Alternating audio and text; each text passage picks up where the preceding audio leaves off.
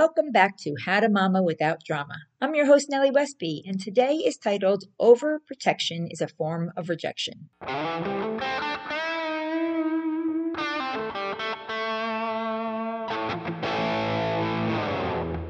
I chose this topic because as a mom, it is our first instinct, or at least it was mine, to want to be a mama bear and overprotect my children.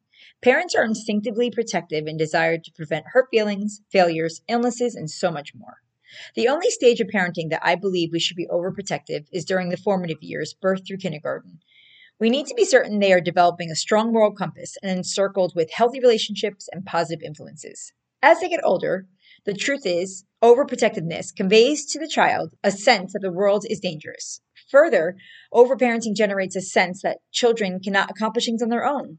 The child will not learn independence or the ability to cope with ordinary activities. If effort is not required to obtain most things, this leads a child to an unrealistic view of the world. Although the parent's intentions may be well, it will hamper that child's holistic growth and development. How do you know if you're overprotective? You can ask yourself, do you micromanage nearly everything your children do? Do you spend excessive amounts of time consoling your child? Are you trying to shield your child from making mistakes? If you answer yes to these questions, you are overindulging. I'm going to take it one step further and say that overprotection is a form of rejection. We are essentially saying, we don't believe you can do it, and you need me. The message the child receives from the parent is that it's not necessary for the child to do much of anything. They never face the fearful consequence of failure. Keep in mind, every time you take responsibility for someone else, you take it away from them, and they don't grow up. This just happened to me a couple days ago when I went to the store to buy a new frying pan because my youngest son loves to experiment with different recipes that he sees. And so he goes through a lot of the pans. I was asking the gentleman in the store which pan he recommends most, explaining that my son does a lot of wear and tear to them. And he said, well, you shouldn't let your kids cook. I never let my kids cook until they moved out. But I said, oh no, I want my kids to cook. I want them to be independent and I want them to learn how to experiment with things so they could, again, face if they do something wrong. I give this one very small example to say, if I take responsibility for him, then I take it away from him. They need to learn to make mistakes and grow. As a parent, you are not raising this child to fly and soar when you're overprotecting them. You're simply raising them to be dependent. We do not want to raise attached teenagers and attached adults. When we continue to remove obstacles our children face, they don't understand the need to make a difference in the world because they learned from that parent that there's no lasting problems. If and when your children make a mistake, please don't take the responsibility for their mistake. I can give you hundreds of examples where it's so easy to step in, but that's why it's imperative to allow them to learn through these stages.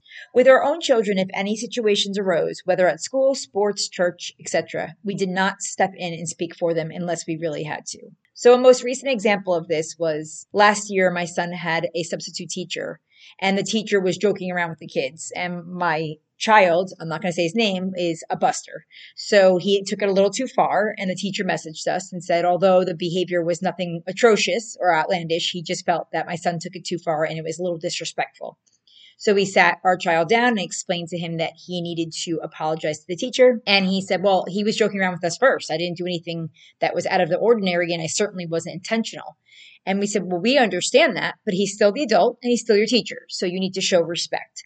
So we had him email the teacher until he was going to see him the next time.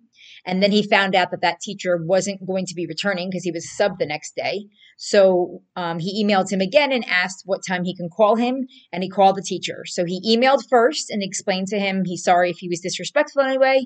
And then he also called the teacher on his lunch break and apologized.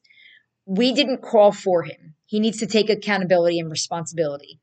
And again, I don't think it was malicious per se, but he definitely took it a little too far. And it's not our place to step in and do that. He's of age where he needs to take that accountability for himself. This doesn't only apply to situations like this. It is when we do our children's homework for them, we keep track of what they're eating, we organize all of their activities, we micromanage their friendships, and on and on.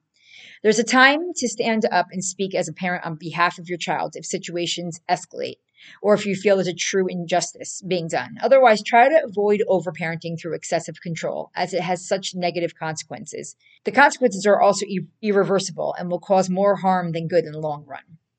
We should not impede on our children's development and foster a healthy sense of confidence in them. This is the best thing we can do to protect our children in the long term. Until next time.